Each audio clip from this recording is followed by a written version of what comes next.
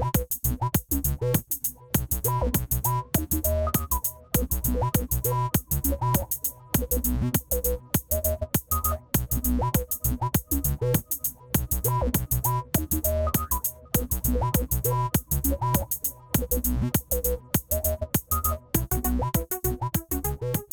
and welcome to episode 59 of the Book Wars Pod. I am Chris. I'm here with Kate and Kristen as always, and we are continuing our discussion of Last Shot by Daniel Jose Older. Sorry, had to burp. Christ. This week we read parts 2 and 3, kind of the middle third of the book. Oh my god.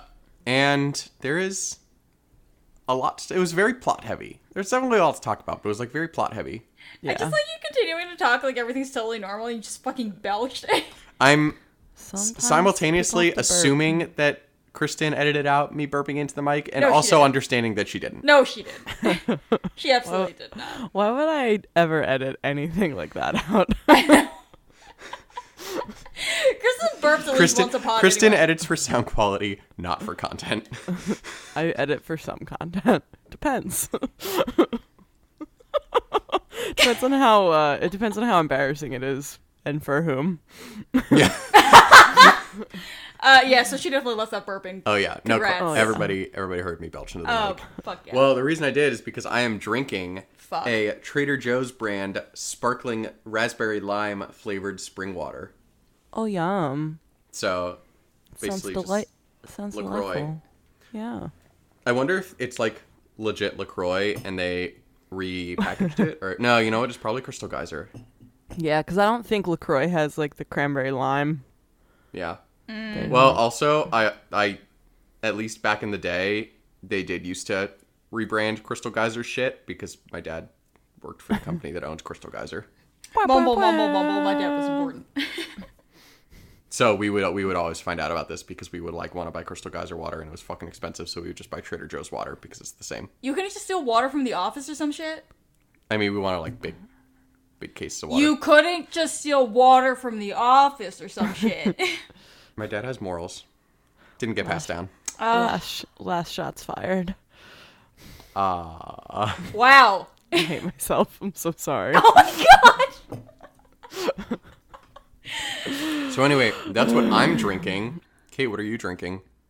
I'm drinking more of the Bordeaux Rosé with a straw. I just woke up from a nap, so this is gonna go great. I'm the only person on this podcast who's been awake for more than 30 minutes. Yeah, I also just woke up from a nap. TM. Always just waking up from a nap. And I'm just having some sparkling water today. It's very shitty and hazy with the smokes in Portland today, so I don't feel like drinking. Also, I just woke up from a nap, so I'm like a little baby. So I'm just having some sparkling water. Well, that makes one of us. Fair. So, should we Star War? Let us Star War.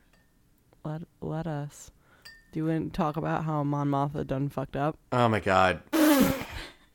Mon Mothma. So good. And yet so annoying. Just Mon Mothmang all over the place. Surely.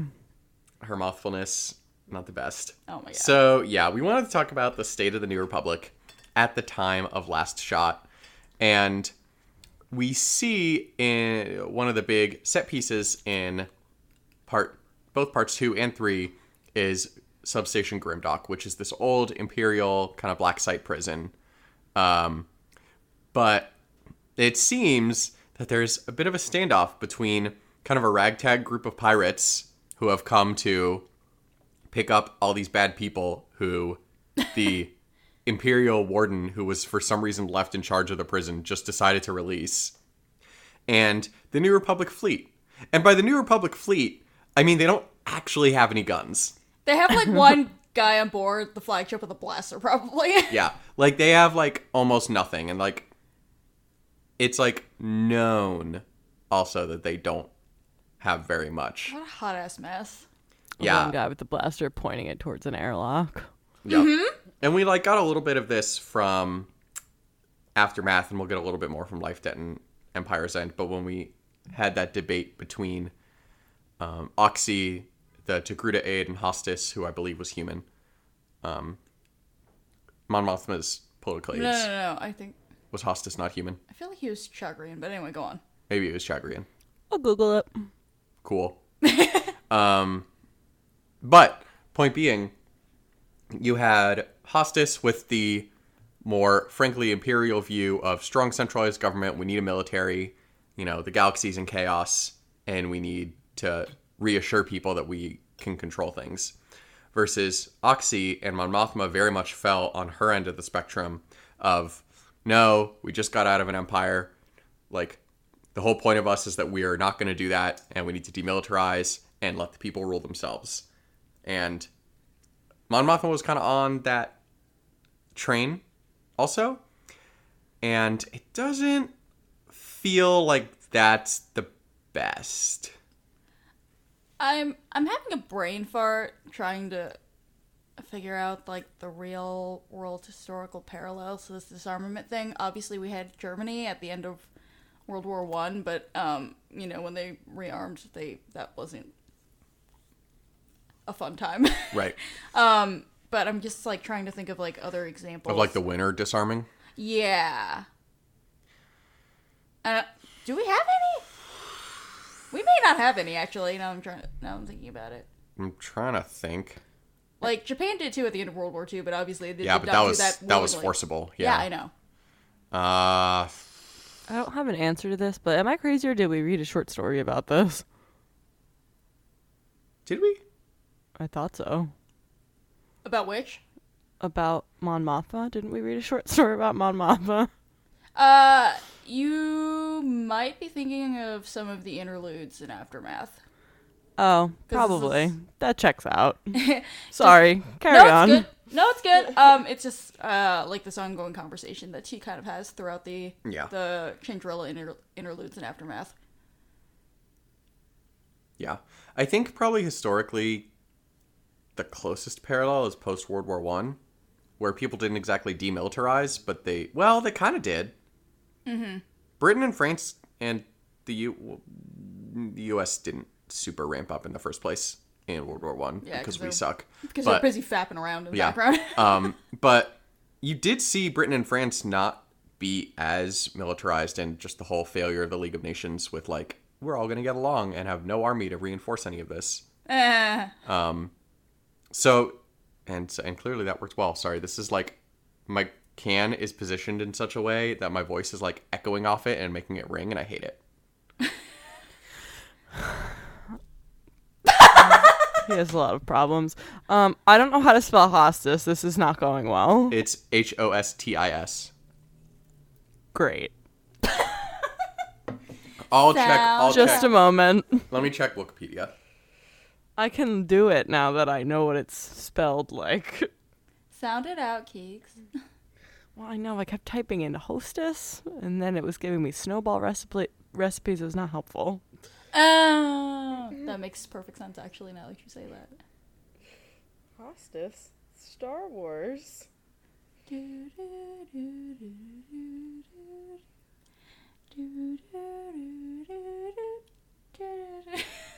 I should not be singing. This is why I'm not on the fucking music episodes, y'all. Oh, it's good, Kay. I love it. Skip. Come on. Okay. Why is Whoever this so finds out difficult? what species hostesses first wins. Human. Male. Ah! Well, I was wrong. From Chandrilla. I was wrong. Excuse the fuck Okay. out. Hostis Idge. Yep. What? His last name is Idge. IJ. It's a pun. Get it?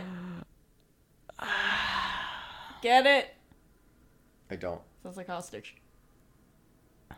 Oh, Christ almighty. Hostage. I hate everything.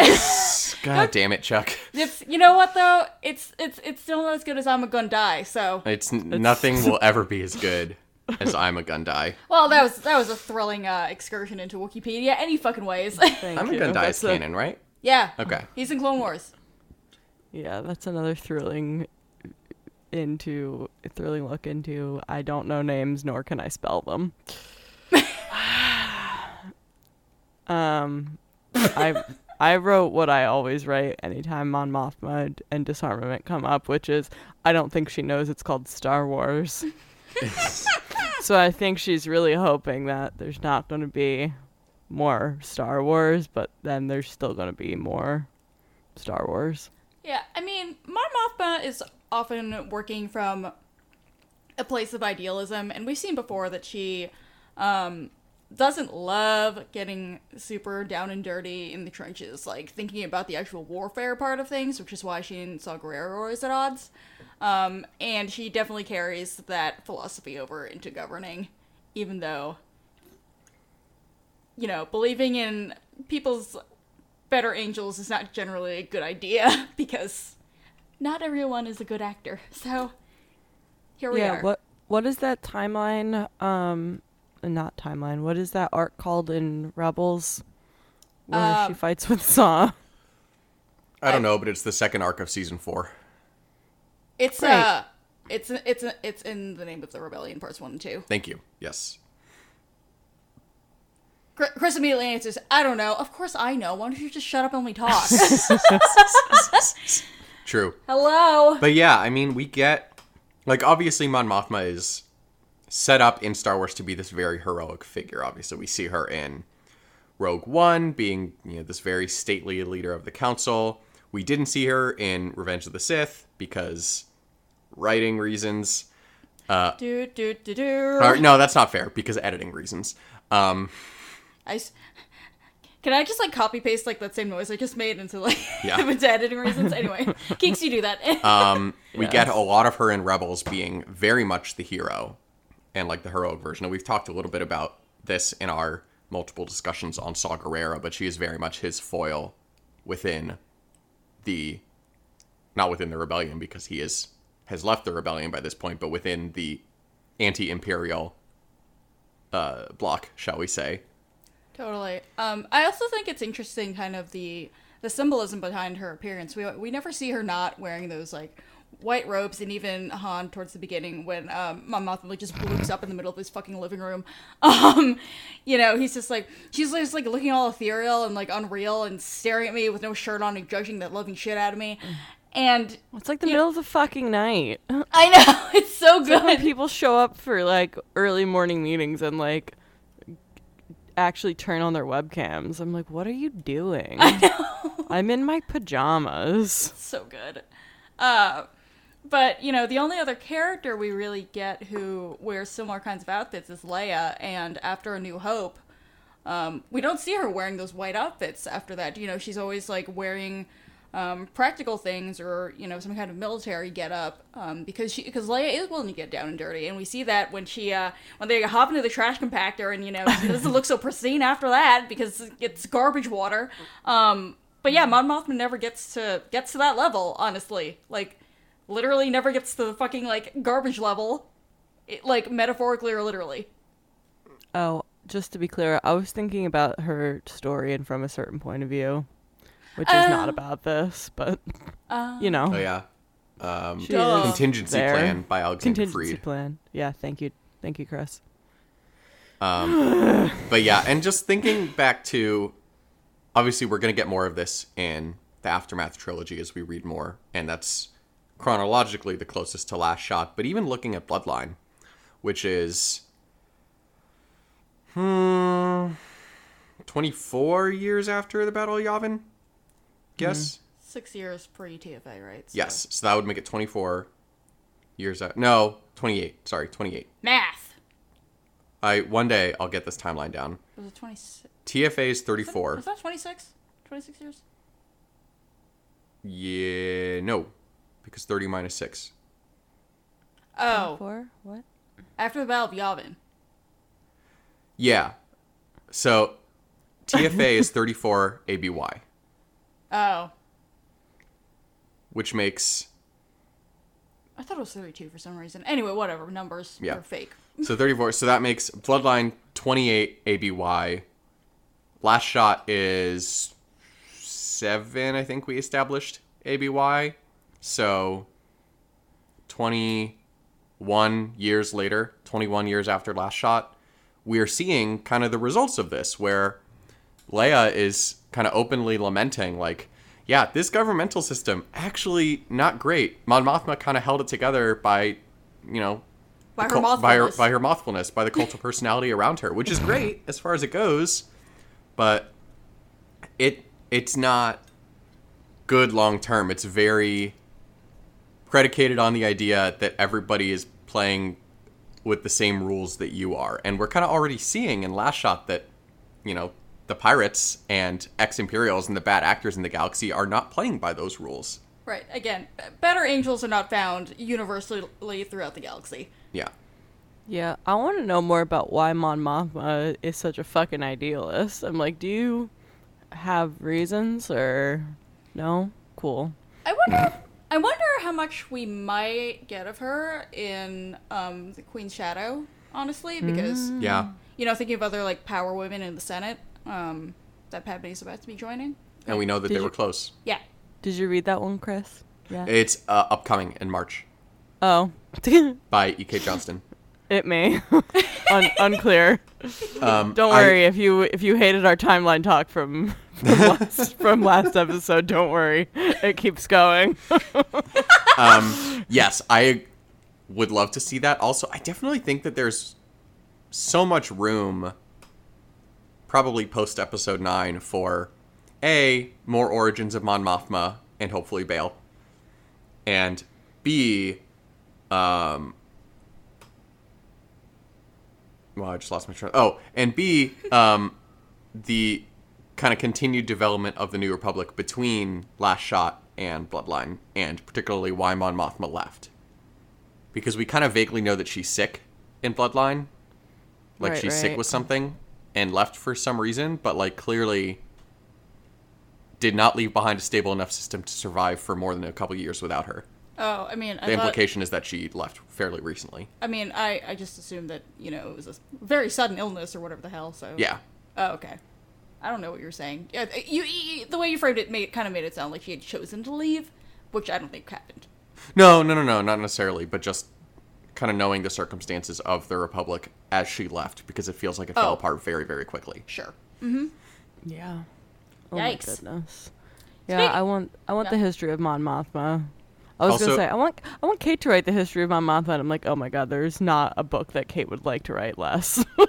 That is so true. I would make that the most horrifically boring book. Don't let me write that. Like, White Women, a Star Wars story. I know. I hate you, and it just says that over and over again. In That's Oh my capitals. God, I will that's say the though, working title. one place where we do get more Mon Mothma, and it's more adult Mon Mothma, but is Leia, Princess of Alderaan. I was gonna also ask. by Claudia Gray. We get a lot of her in that, and including one of my favorite scenes in the canon books, which we'll talk about when we get to it. It involves Leia and Bail and Brea and Mon Mothma, and Tarkin, and it's fantastic. Oh my lord! I'm so Adult excited. like grown up, not adult like explicit. Oh my God. God! I'm It's, just saying, Kristen, I it's hate it when never people it's say- never adult explicit. Oh my god! Listen, I always just wanted to say grown up. It's grown up Mon Mothma. Big girl Mon Mothma. Big girl Mon. That's God! somehow worse than adult. This got so weird. I hate it. Sorry. I hate it. I hate it. It's okay. If anything, just do it for me. I'm actually like not saying that. It's because my brain like literally cannot. When I hear the word adult, I'm just like, ugh. So, if you're gonna do it for anyone, do it for me. I would Keep- really keep appreciate Do it it. for her. Keeks' brain automatically jumps to Mon Mothma for mature audiences only. Yeah, I'm like fucking serious. And then you describe who's in the scene, and I'm like, oh no. Oh my god! How many times am I going to choke on this particular bottle of wine? Listen, I'm just despise being both of you. honest with you, with my co-hosts. Oh my god. This is You're why. welcome for that. This is why, despite the fact that you are older than us, we are still your fucking parents. I know, I'm a child. Wait, so This how is are we well how are we known. referring to the Del Rey canon versus the Disney Hyperion YA canon? The grown-up books, Chris. We're calling them the grown-up books. Is that what we're going with? Apparently, we are. Yeah. I think so. I mean, like, it's not like I know when we're talking about the books, like that doesn't trigger for me, but I still think we should call them the grown-up books. It's Just sounds ironic. more fun. It's ironic because Yeah. I feel like we've gotten more fucking in the YA books than in the Right. grown-up books so far. That's right. Yes, I think so. The growing up books and the grown up books. I think that's true because we haven't read Life Day yet. Ooh. Ooh, Is that spicy. foreshadowing? No, Hashtag foreshadowing. that's not foreshadowing. That's just Hashtag- telling you there's hashtag- fucking. Hashtag grown up themes, Kristen. Grown up content. Oh my god, sorry. I'm like losing my goddamn mind today. Well, it is Monday, and you just woke up from a nap, and you are not drinking a beer while recording the podcast. You are just This not is in your true. actual state. This is not optimal. I know. What else? Do we think of anything else about grown up Mon Mothma? Just that it Oh god. you just to reiterate that you can really feel the seeds of the next war between the New Republic and the First Order, and really the Resistance and the First Order. New Republic didn't do shit. Womp womp. You feel the seeds of this next war right in the piece, the fragile piece that's already being threatened. Yeah, like Taka brings them out of hyperspace, and I'm like, why are there all these fucking pirates here? Like the New Republic is here and the pirates are here. Like, why is this being allowed to happen? Taka's reaction to that was like the most special thing ever. They were just like, "The fuck is this?" And I was like, "Same." Yep. Relatable. Poor That's Taka. most of Star Wars is coming out of hyperspace going, what the fuck? Honestly, though, I do no love moon. I do love that Taka has armed their ship with just such a ridiculous armament that it like outweighs the entire pirate fleet though. I was so happy. And the New Republic fleet, obviously, which we touched upon, but Yeah, I mean, because yeah, they're just throwing space onions at people. That's what they're doing for. potato cannons all across That's the right. starboard bow. That's right. root vegetables is what they've decided. Why not carrots? Those are pointy. It's just putrid fruit grown on Rada. Yep. God. Speaking of war, Speaking of war and adult themes, And who fucked up wants to shit. talk about PTSD and trauma? Our favorite. I know we Traumapod. get that in this book. Wait, really? Twist, In Star Wars? No. not Star Wars. I do appreciate though that you know, again, like we talked about on the first episode we did for Last Shot. This is the first time we're really getting deep dives into Han and Leno's perspectives post-war, and like we're always talking about with Star Wars and the original trilogy, it's you know it ends with the fucking bear party on Endor and everyone's happy and stuff, and no one ever really deals with the psychological fallout of the Galactic Civil War, and so it was sad, but it was also really refreshing and really realistic to like see these war heroes actually struggling with like what they've been through, especially because you know, when you're a small rebellion and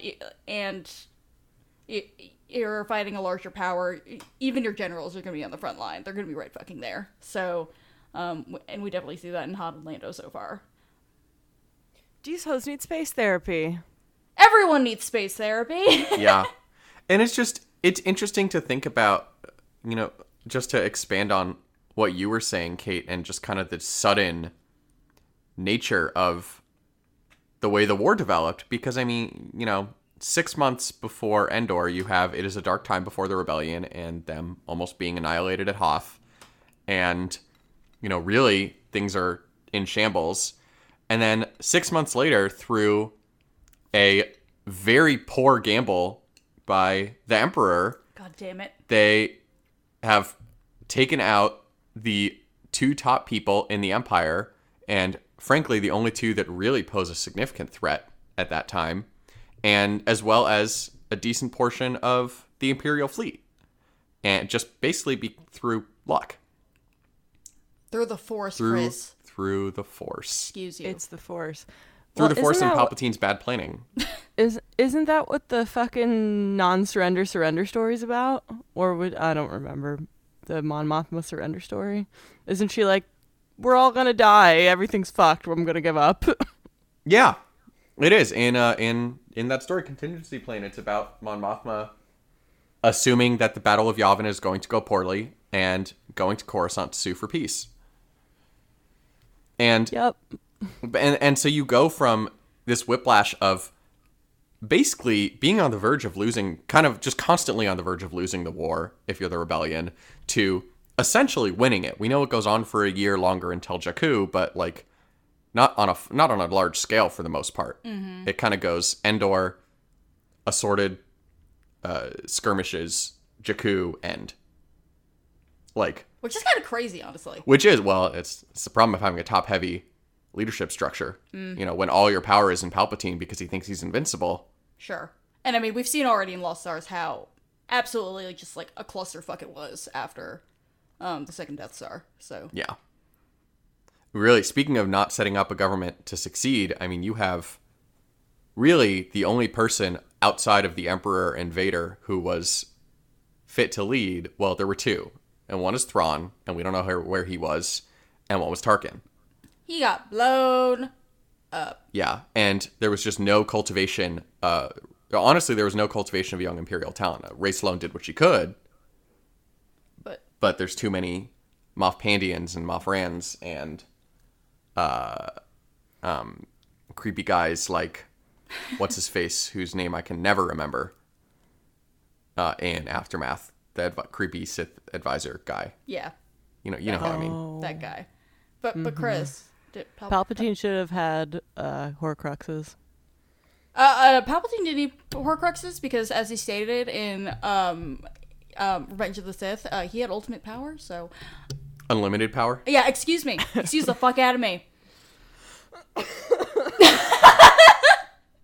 I just gave Kristen cancer. Yeah. But anyway, to get back to what I was saying. God damn it. You know, if you think about kind of your traditional story progression, you have the beginning, and then there's conflict, and the heroes, you know, are angry at one another, and then the heroes make up, and through their making up, become a power stronger than they were and defeat the enemy. And they all have sex. And then they all have sex. Yeah. But we never got that. Well, we got them all having sex, but Duh. adult themes. At the bear party. At the bear party. I got it in fanfic. Please see But- episode 58 Yeah. for more sex at the bear party. Yep. But we never got Han and Lando, and really anybody, and I think we're going to deal with some of this more in the Aftermath trilogy. We never got anybody being able to react and deal with their trauma. They went from being on their heels in wartime to essentially it being over. They never got to have that period of we're winning and we can actually think about other things.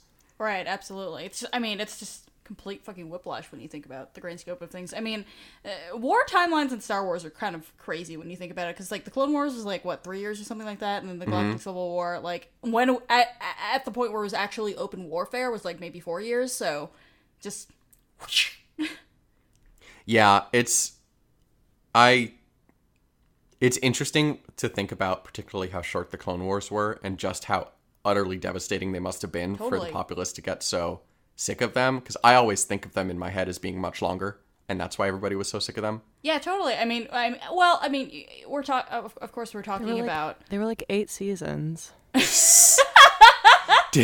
Didn't the galaxy know Oh my god. that we were on a syndicated schedule? Jesus Christ. But I mean, you know, it's one of those things where, well, you know, we talk about Star Wars, you know, inordinately, but of course it is sci-fi. We do have horrific weapons of mass destruction. Like this is like, I mean, for all intents and purposes, this is what the future of warfare would look like. You know, it's just all mass casualties in a very small time frame. Yeah. So that is what is going on here. And of course, when you have mass casualties in a very small time frame, and you're fighting in this war, you get a little fucked up in the head. Mm-hmm. You know, we don't see a whole lot of what exactly Lando is doing. like during the course of the war after he joins up with the rebellion. We get like snippets and bits from his dialogue in both Return of the Jedi and in the Battlefront game about various battles he's been in. But we don't know what he's seen really, except for the fact that now we know that he has horrible nightmares, like flashing back to the war, which is totally normal for a war veteran, especially somebody who is on the front lines and responsible for who knows how many lives. Mm-hmm. Yeah, absolutely. Womp womp. Sucks. Right? Space therapy. Mm-hmm. As always, everyone needs space therapy. But yeah, I mean, you said Lando has nightmares. We also have him kind of like, almost like losing where he is and disassociating a little bit when he is on the gun of the Vermilion. And like, he just feels like he's back in the Death Star. Absolutely. And we see that from Nora as well, where when she's flying, she feels like she's back in the Death Star. Nora Wexley in Aftermath. Yeah, totally. I mean, it makes perfect sense because you see them kind of like getting into a zone when they have to like do these horrible things where they're just like blowing people up, because if you think about it too hard, then you're just thinking about the people you're blowing up. So it's kind of, it makes sense that they would just kind of go on autopilot and just go for the blowing people up. Yeah. For sure. I know we have on here to talk about Han freaking out when someone knocks on the door, as it's written. So that's when, isn't Baby Ben sleeping in the room and he puts him on the floor? Yeah. Because and then like grabs his blaster. Someone's knocking on like the balcony door. We find out it's Lando and it's fine. But I got very like Anakin watching Padme sleeping vibes from that scene. I was like, oh yeah, wasn't there something in the window? That was a bug, not the same thing. However, it was very much like, oh, he's reacting to this like there's a reason someone would be breaking into his house to like fucking kill all of them. Yeah, absolutely. I mean, the fact that that's like the first instinct he reaches for, even after, however many years, and especially now because he has a kid. Yeah, that feels really real, and it's also kind of like super fucking alarming. Also, what kind of shitty security guards do you have that Lando climbed up to your balcony? But whatever. I know, like Leia is clearly part of. We don't know a ton about the direct government system, but like Leia is clearly part of the cabinet or whatever equivalent, like the inner circle where she gets to be part of the Security Council and everything. So like, again, where's the security, Mon Mothma? Also, this is just good practice. If you have a sliding glass door, always make sure you have a dowel. Sliding glass doors are scary. That's how people die. You're not wrong. Dude, like, I know. I recently finished reading I'll Be Gone in the Dark by Michelle McNamara, and I'm never gonna sleep again. And sliding glass doors are a huge reason why. Yes. For those who are not familiar, it is a wonderfully written nonfiction book about the Golden State Killer that, again, beautifully written, but you'll never sleep again. Anyways. So to confirm, this is out of Galaxy? I'm scared to read it. Dude, you gotta read it. It's out of Galaxy, but the sliding glass door advice is eternal. Do Han and Leia transcends space and time? No, it's absolutely true. Chris, also go fuck yourself. Do Han and Leia not have a Nest home camera? They should. I don't know. Honestly, I don't know why they don't have the Galaxy Far, Far Away equivalent of that, but whatever. It seems like. Oh no, they do, because can't he see that it's Lando on the fucking? Oh, does he do that through the security? I thought he just looked out the window. Oh, you know what? You're so totally right. He sees that it's him on the fucking security camera. Well, shit. He's like, this fucker. And then he's like, oh, Lando. And then he gets punched in the face. It's great. And it's back to this fucker.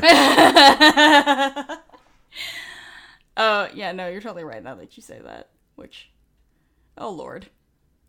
But anyway, yeah, no one's banning those security cams though. So you have a fucking culinary droid, but you don't have a fucking droid to like go stare at the like various little small TVs of the security feeds. Sure, Jan.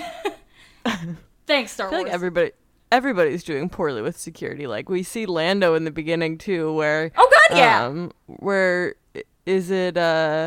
the droid that turns into the murder droid. RX. Thank you. Sorry, I don't. I'm here for you. Anyway, RX is like, oh, the fucking security pew should have been all around by now. Let me go fucking find Lobot and see what the fuck is going on. It's like, why hasn't anyone noticed that besides this fucking droid? I know. It's just like, this is fucking great. Oh no, I've been compromised. Must kill. Yep. Totally fine. There's a lot of only one thing needs to go wrong in this galaxy. There's not a lot of fail-safes built in. Fucking damn it. Cool, and we talked about having some serious shit to figure out between them. Right, yeah. I mean, I was kind of like, it's been 2 years since the end of the war, and Han and Lando have still not talked about how Lando got Han frozen in carbonite. Okay. Well, yeah, and that's I think I maybe misunderstood what we were talking about before, because that's like kind of what I'm saying about like, when would they have? Like, they went from Han being unfrozen to, I mean, I know time is kind of a flat circle in Star Wars, but like presumably within a few days, the Battle of Endor and winning the war.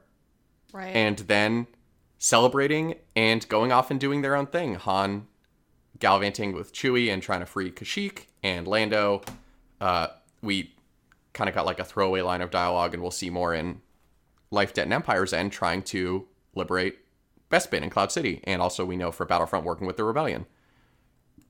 But it's kind of this like writ large, super relatable problem where you have a fight with your friend, and it's like, so are we gonna actually talk about this, or are we gonna pretend it never happened and just keep rolling with it? And they choose the second option, which is so easy to do. And then you're just like sitting there like, we never actually talked about this, so I'm still really mad at you, but I don't want to talk about this because confrontation is a thing, and I'm just Yeah.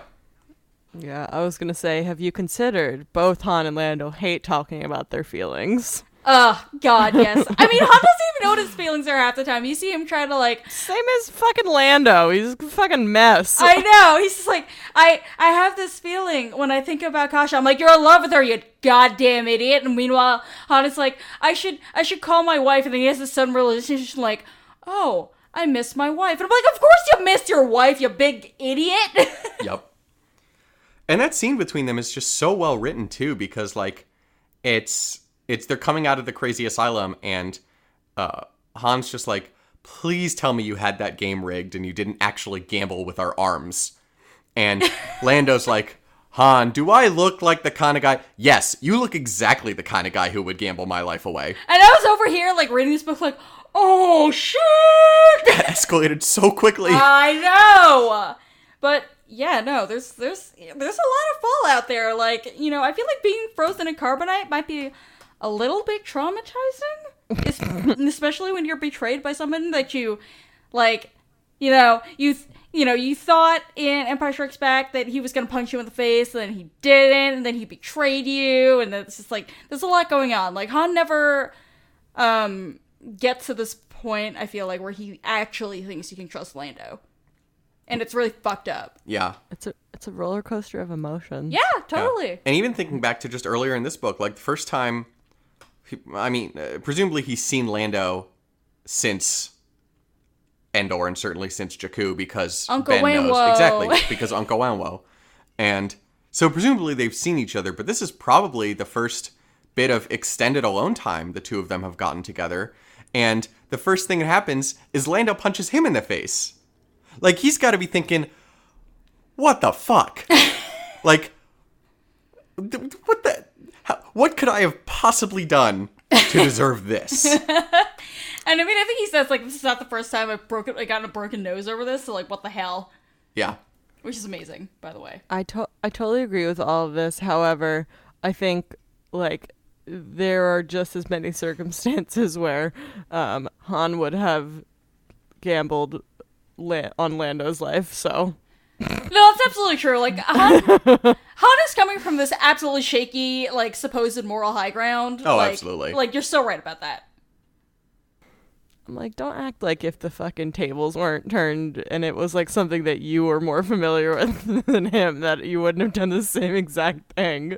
Oh, fuck yeah. Absolutely. Yeah. And, you know, if we're cool to move on, I think that kind of like leads perfectly into Han and Lando's character arcs, from Solo to Last Shot. You know, going through right through the original trilogy. Yeah. You know, we see we see in Solo that you know, they're first meeting with each other and they kind of hate each other, and they're really similar in that both of them have these really honest streaks in them where they want to care about people, but they're trying to suppress it really hard because of the business they're in, and also because they've been burned so many times. To them actually, you know, struggling with that in the original trilogy, and then, you know, here we have them actually giving a shit about them. Like, Lando is family for Han's actual family, you know? Like, they finally do get to that point, and, you know, Lando's figuring out his feelings for Kasha and whether or not, you know, he wants family in that sense for himself, and that's something that young Lando, like, in his early 20s, back in the Solo days, would never have thought about. Yeah, absolutely. And I mean, one thing I feel like there's a lot, and this is something that I was a little bit frustrated by in Solo in the movie. It kind of left the implication that, like, Han took the Falcon, and that is, you know, what Han pulled in Empire Strikes Back, that Lando is, like, still supposedly so mad at it. Like, oh, it's been a long time. I'm sure he's forgotten all about that. Like, and that's the last time they saw each other. And I think this book makes it very clear that that can't be the case, because they have such a relationship. And, like, such a, like, and I mean, the relationship in Solo is not friendly. Like, the relationship in Solo is, like, go away, adults are talking, I don't ever want to see you again, and stealing his ship. Right. Chris, correct me if I'm wrong, but we do see interactions between them, between A New Hope and Empire Strikes Back in the comics, correct? No, I don't think so. Oh, well, fuck me. No, we don't. That I'm aware of. Really? That's interesting. We see a very little. The only place where we see Lando, we don't see interactions between them in either of their standalone miniseries, and the only place within the actual Star Wars ongoing series where Lando appears is where he's working with Santa. Right, but okay. But the comics make clear that they both know her, and it kind of insinuates that they've all worked together on various jobs, right? Yes, potentially. Okay. I mean, I'm gonna go ahead and assume that, just because, at least in Last Shot, like, Lando is very familiar with Sana, so... Yeah. And in the scene in Han and Leia's kitchen, he's like, when Han's like, oh yeah, that job with Sana Staros, and Lando's like, ah yes, your lovely first wife. Like, I get the feeling that, like, Lando possibly could have been a part of that job. And maybe he got stiffed on his cut, too. Maybe that's what Han pulled. Oh, my God. So possible. Well, and, like, if not, he probably heard Han at some point say, hot smuggler. And he goes, someone say hot smuggler? Where can I would like to be there as well? Totally. Lando's like, my ears are burning. I get in on this. Yeah, no, absolutely.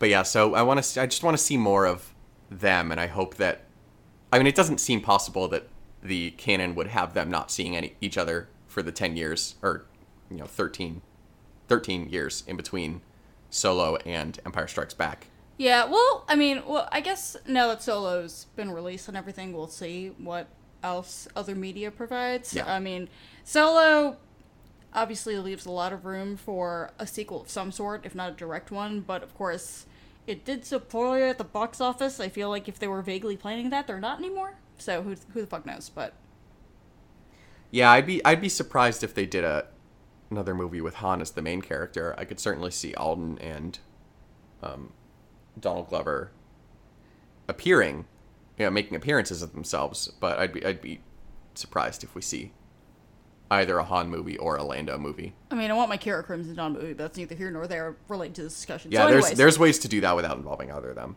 I think, and I frankly think it would make more sense. Oh god, yeah. Anyway, I know no one wants more Maul, but I want more Maul. I want more Maul. Okay, cool. We're wrong. Good talk, Maul's great. everyone. We're wrong. I also don't particularly feel like I need a Lando movie. Chris, We're not talking about that. Okay. Go away. I know that's an unpopular opinion. Yeah, it sure is. I want more capes. Fuck you. I know. Love is capes. Love is capes.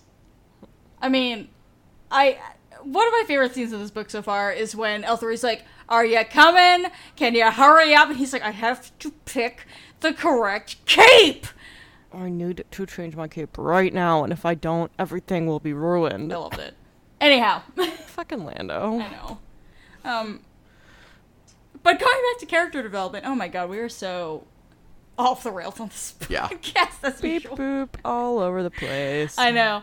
But, I mean, there is a character progression there, and I'm absolutely fascinated by it. And it's just like, I don't know, there's something sweet about it, especially because, you know, you see it in terms of, you know, Lando having that conversation with L3 in this book about how much he actually cares about the things she cares about, even though he doesn't actually want to admit it. And, you know, obviously we see that Han is kind of the smuggler with the heart of gold, and we've always known that, even before Solo came out. But even in this book, like, somebody gets, like, a bunch of knives thrown at them, and Han's like, "I'm just gonna drag you over here and stick you under a table until somebody can call 911 because you're bleeding a lot, and then I'm gonna go." Like, he didn't have to do that. He could have just left her there, like, in the scene in the diner where all of a sudden murder bots kill the waitress or whoever. But no, those are absolutely, like, parts of them that they suppress, and then they realize they don't really have to do that anymore. Mm-hmm. And it's just, I don't know, it gives me the warm fuzzies. I love a good character redemption arc. So Yeah, Heck yeah. Solo, I think we may have mentioned at some point, but I read this book before Solo came out, and so this is my reread. And the part of this book that Solo made me appreciate a lot more is the young Han arc. And I just kind of love how fucking stupid he is, to be honest. He's great. He has no idea what the fuck he's doing. no, absolutely not. And speaking of the parts of the arc that I really appreciate, one of the things is that Chris and I have been giggling about is his absolute delusion that Sana is even a little bit romantically interested in him, which is hysterical. Besides the fact that Sana Saris is a giant fucking space queer. This is true. It's canon. It's canon. But you know, there's this. It's like one line in this book where he's just like, you know, he's imagining her being into him, and they go off and they have adventures together, smuggling shit for the rest of their lives. And like, I'm like, Han, you fucking romantic. You're super into the idea of like wifing somebody and just like being with this person forever. Like, which is sweet because, you know, we meet Han in A New Hope, and he's just like, yeah, I'm kind of into Leia, but I'm a playboy, so whatever. But I'm like, Han, you're a giant dork. You were like in love with her. Like, you want to be like the husband, the family man, like the whole thing.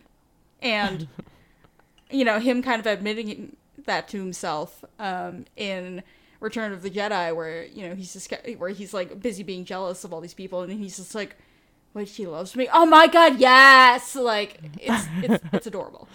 And I'm sorry, go ahead, Kristen. It's okay, thanks. And I think it's interesting though, because we get when Han is thinking about like what his life with Sana would be, it would be like married but not tied down, right? It's like It's like the still gallivanting all over the galaxy, and that's in, you know, obvious, very stark contrast to like what he has with Leia. So I think it also just like brings that point home. It's like, oh, when he thought about like what he would want to do with the person that he loved, it was not sit in meetings, wife up, have a kid, and sit at home, right, or whatever it is that he's doing, right. It was like be on a ship in space. Right. I mean, he wants those things, but like not all the time. And like he and Leia have not figured out how to get to that point yet, like we were talking about in the first episode. But you're absolutely right about that. And it's totally. And it's great because like another thing that I love about when we first meet young Han in this book is he's pining. He's always, for the entirety of when we know Han, he is pining. In this book, he's pining after someone. We don't know if it's Kira or if it's someone in between Kira and Sana. But like he's like just like he's like absolutely heartbroken over something that clearly doesn't matter. And we know that he was like hung up on Kira for years. God damn it. And like, it's just great because this book is like, this is a very random reference that contextually makes no sense at all, but by the strict words it does. And it's the scene in The Dark Knight where Heath Ledger's Joker is like, I'm like a dog chasing cars. I would have no idea what to do with myself if I actually caught one.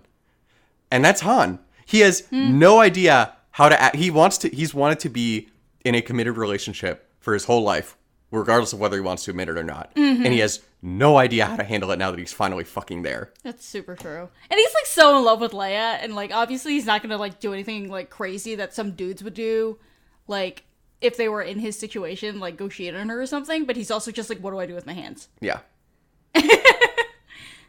Which is sweet. He's very bad at things. Oh my god, he is so bad at things. Like, one of the, I'll say this again, and I said this on the bonus episodes where we discussed Solo. Maybe it was one episode. Was it 2 episodes? Whatever. Probably 2. Yeah, that sounds right for us, blabbing nonstop. But you know, one of my favorite things about Solo, and even in this book, is that, you know, Han's actually a giant dork. Like, he wants to be the suave, you know, badass smuggler, and he's a fucking nerd. He is such a hot mess. Yeah. And, you know, again, this book really captures that, and he's especially in that zone when it comes to interpersonal relationships, whether they're romantic or not. So, yeah. I'm very much looking forward to the Solo novelization, because from the excerpt that's been released on StarWars.com, which I recommend people read. It's not very long, but I need to read that. It seems like Mira Lafferty is nailing that aspect of him. Bless, because Han Solo's a dork, and I need everyone to realize that. Yeah. Yeah, that's awesome. Our solo episodes are bonus episodes 8 and 9. Thank you, Kristen. And the first one is like reactions and some analysis, and then we got like a shitload of questions from you all. Sorry, brain. Yeah, and I went on my whole soapbox that lasted like 45 minutes too. So there's a lot of white man screaming in there. If you'd like to listen to that, everyone just deleted that episode off their phones. It's fine. Listen, a queer lady of color, like, also just like sanctioned that soapbox, so you know you can listen to it if you want, I guess. Yeah. You know, we do endorse that soapbox, so we do. But you know, if you want to listen to it, I don't always listen to Chris. But, you know. So moving over to the Lando side of things in terms of character development, you know, obviously we don't have a lot about it because, for better or for worse, we don't have a terrible amount of Lando in current canon because reasons.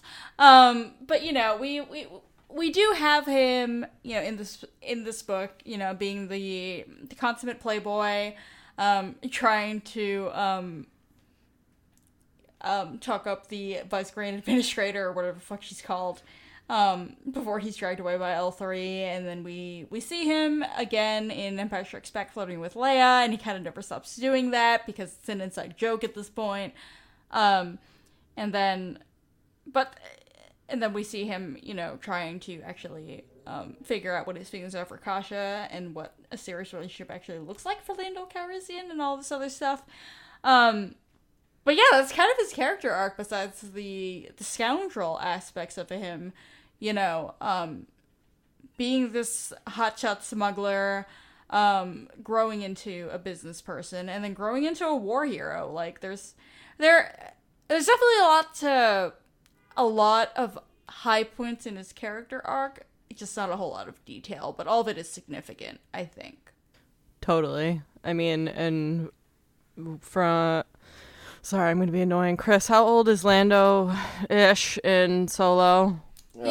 He's 2 years younger than Han. Okay, He's great. younger than Han? Correct. I looked this up on Wikipedia the other day because I was listening to the first episode, and I thought Han was younger than he was, but I think they re-canoned him to be older than he was originally, because I'll explain. My understanding was that he was 10 years older than Leia, but I think in the current canon, he's 13 years older than Leia, and Lando is 2 years younger than him. Because at the point where I was looking at how old Han was, I was just like, well, I might as well look up Lando too. So there it was. Chris is booping the button for his Wikipedia app on his phone, so he can look at this shit. Yeah, that's fascinating to me. Well, just because that would make him like 20 in Solo, which is crazy, and right? already established. Isn't that great? Like, way to hustle. And that was kind of my point. It was like, we can tell that he's like young and fairly reckless, but like well established and cheating at Spock. I know, like he's young, but he's hella smart, right? Yeah. So, but I think we get the point that like, much like Han, like his parents are out of the picture by this point, and we don't know how much they were there. Blah blah blah. But we're like, okay, who let these boys out of the house? Totally. Like, we know that Lando's mom was a significant figure in his life. Like, who knows where she is at the point where... Yeah, I thought that, but I couldn't remember. I was like, am I making that up, or is that canon? No, you're right. Like, Lando's mom is very important to him, but, you know, we're not really aware by the time of Solo what she's up to, or if she's alive, or whatever the hell, because moms in Star Wars are always dead, so... Yeah. No, Super duper dead. It's interesting. Yeah, Lando is in fact 2 years younger than Han, and that's very interesting to me that he's that young because that means, according to, again, it's Wikipedia, so it's not official, and it did say approximately, and we know that Lucasfilm likes to play with the timeline a little bit, but that means he was around 20 in Solo. Which is wild, right? So, just to clarify for everyone, Solo is purportedly 20 years before A New Hope? 10. Yeah. Sorry. I had one. So Solo is 10 years before A New Hope, and Han was born in 32 BBY, and Lando was born in 30 BBY, according to Wikipedia. Yes. Cool. And I was born in 1990. Thanks, Kristen. You're so welcome, in case anybody needed to know how old I was. It's always a great question. You know, coming from me. You're absolutely right, though, because we're on episode 59 and no one actually knows how old you are, so now we know. I'm older than Kate and Chris, even though they are my parents. Yes, it's true. The fun thing about Don't question this it. is that means that Han was born right around the time when Phantom Menace happened. Oh, God. God! Ugh.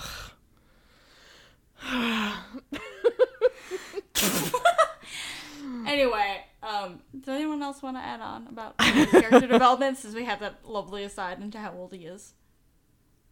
I was just gonna add that I love how put together he always is, and we get that in the movies, and in Empire and Return of the Jedi, and we get that in spades in Solo, and we get that here too. Like older Lando is. You have older Han and older Lando who are just still the same foils to each other that they always were. Han is a hot mess. A hot mess, very seat of his pants, likes what he likes, and doesn't know how to wear his clothes because doesn't know how to wear his clothes. Old ass fucking piloting pants or whatever the hell they doesn't know how to talk his way out of anything. God. And just like kind of like grumpy but lovable, whereas Lando is always, you know, he's the smooth talker.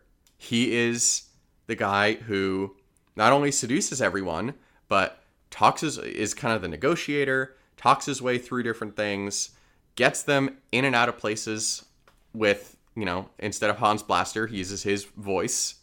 And he's just always the one who's more put together. And I just like the characterization in this book, just like I as the reader slid right into it, and it like seemed very accurate to me.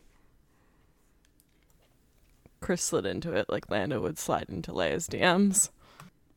Oh my fucking God. What is with Honestly, you? that could have gone a lot worse. Oh God, I'm so tired though. Sorry for being the absolute worst person in the world. Keeks, adult content. You're not fucking sorry. Like, don't lie to your parents. Go to your room, Keeks. Well, okay. I'm gonna say one thing.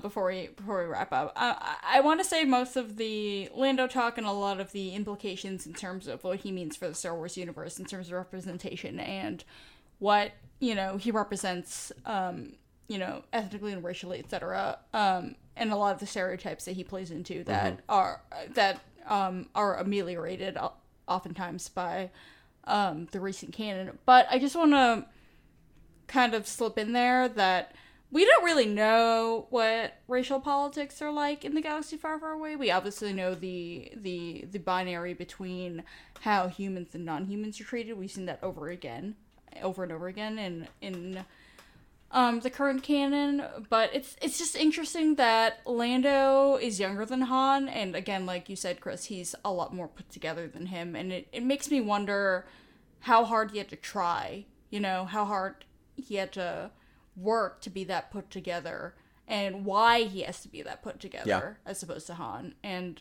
it's an interesting question about what Lando's reputation is in the galaxy, both in Solo and in the original trilogy and in this book.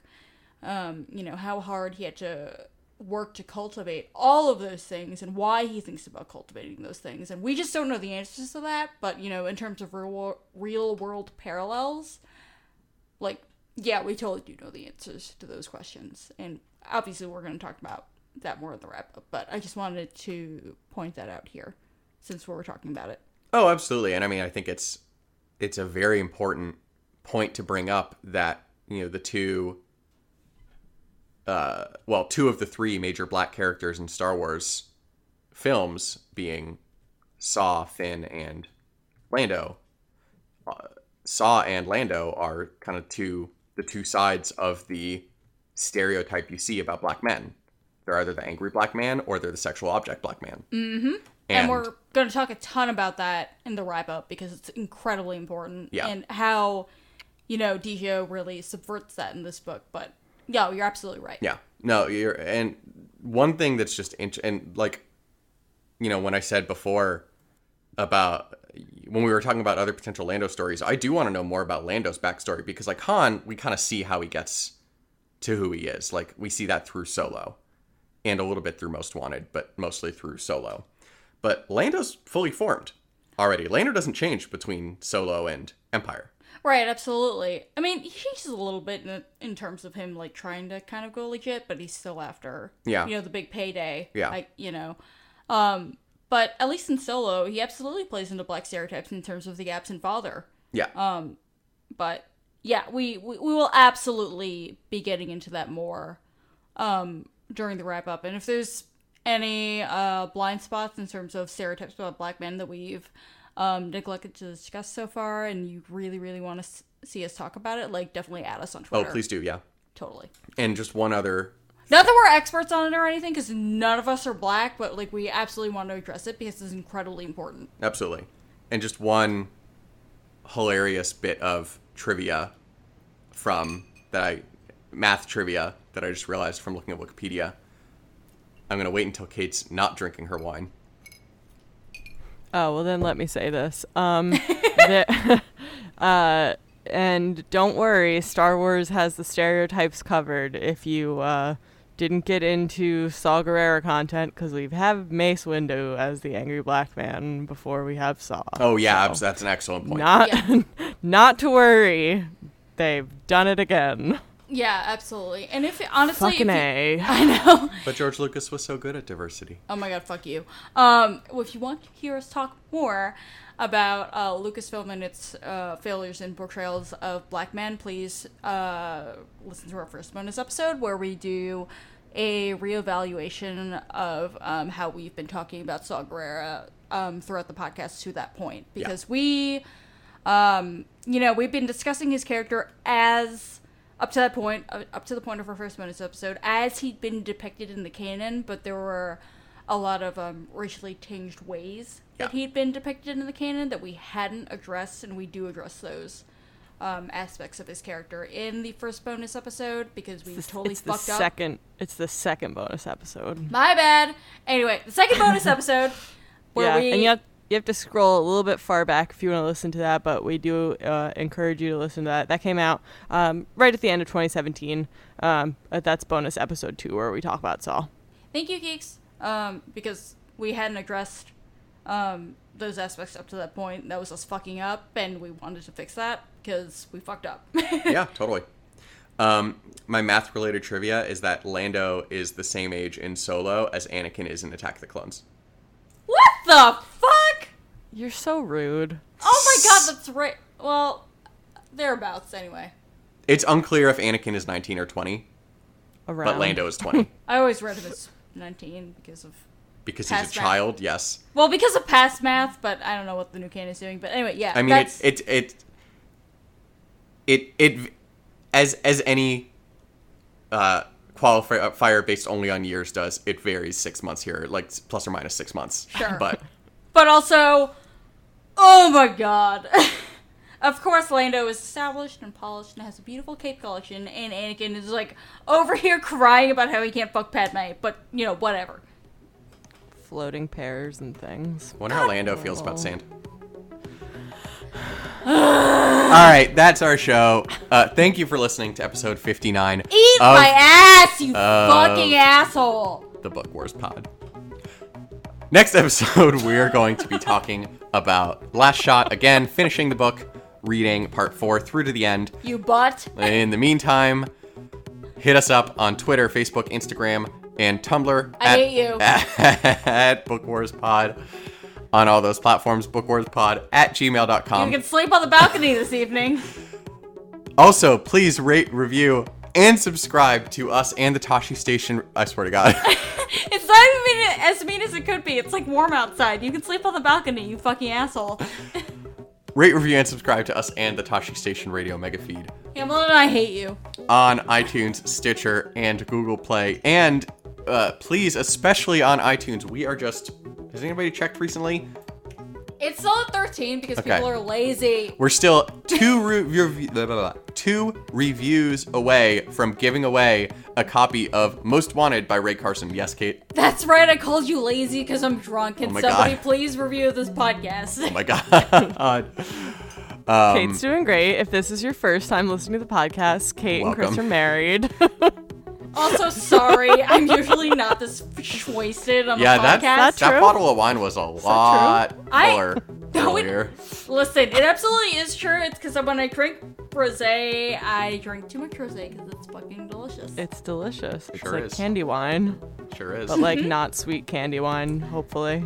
Accurate. Anyway, leave us a review, not just a rating, a review with actual words on iTunes, and send us a DM with a screenshot of it, and you'll be entered to win a free copy of Most Wanted by Ray Carson, as well as assorted other little gifts that we have to give away. And- So if you don't want Most Wanted, there's other things you can win as well. And we're giving the little things away at random, so you never know when you can win. So if you want one of those things, then definitely toss your name in the hat, because I'm Here's just... the thing.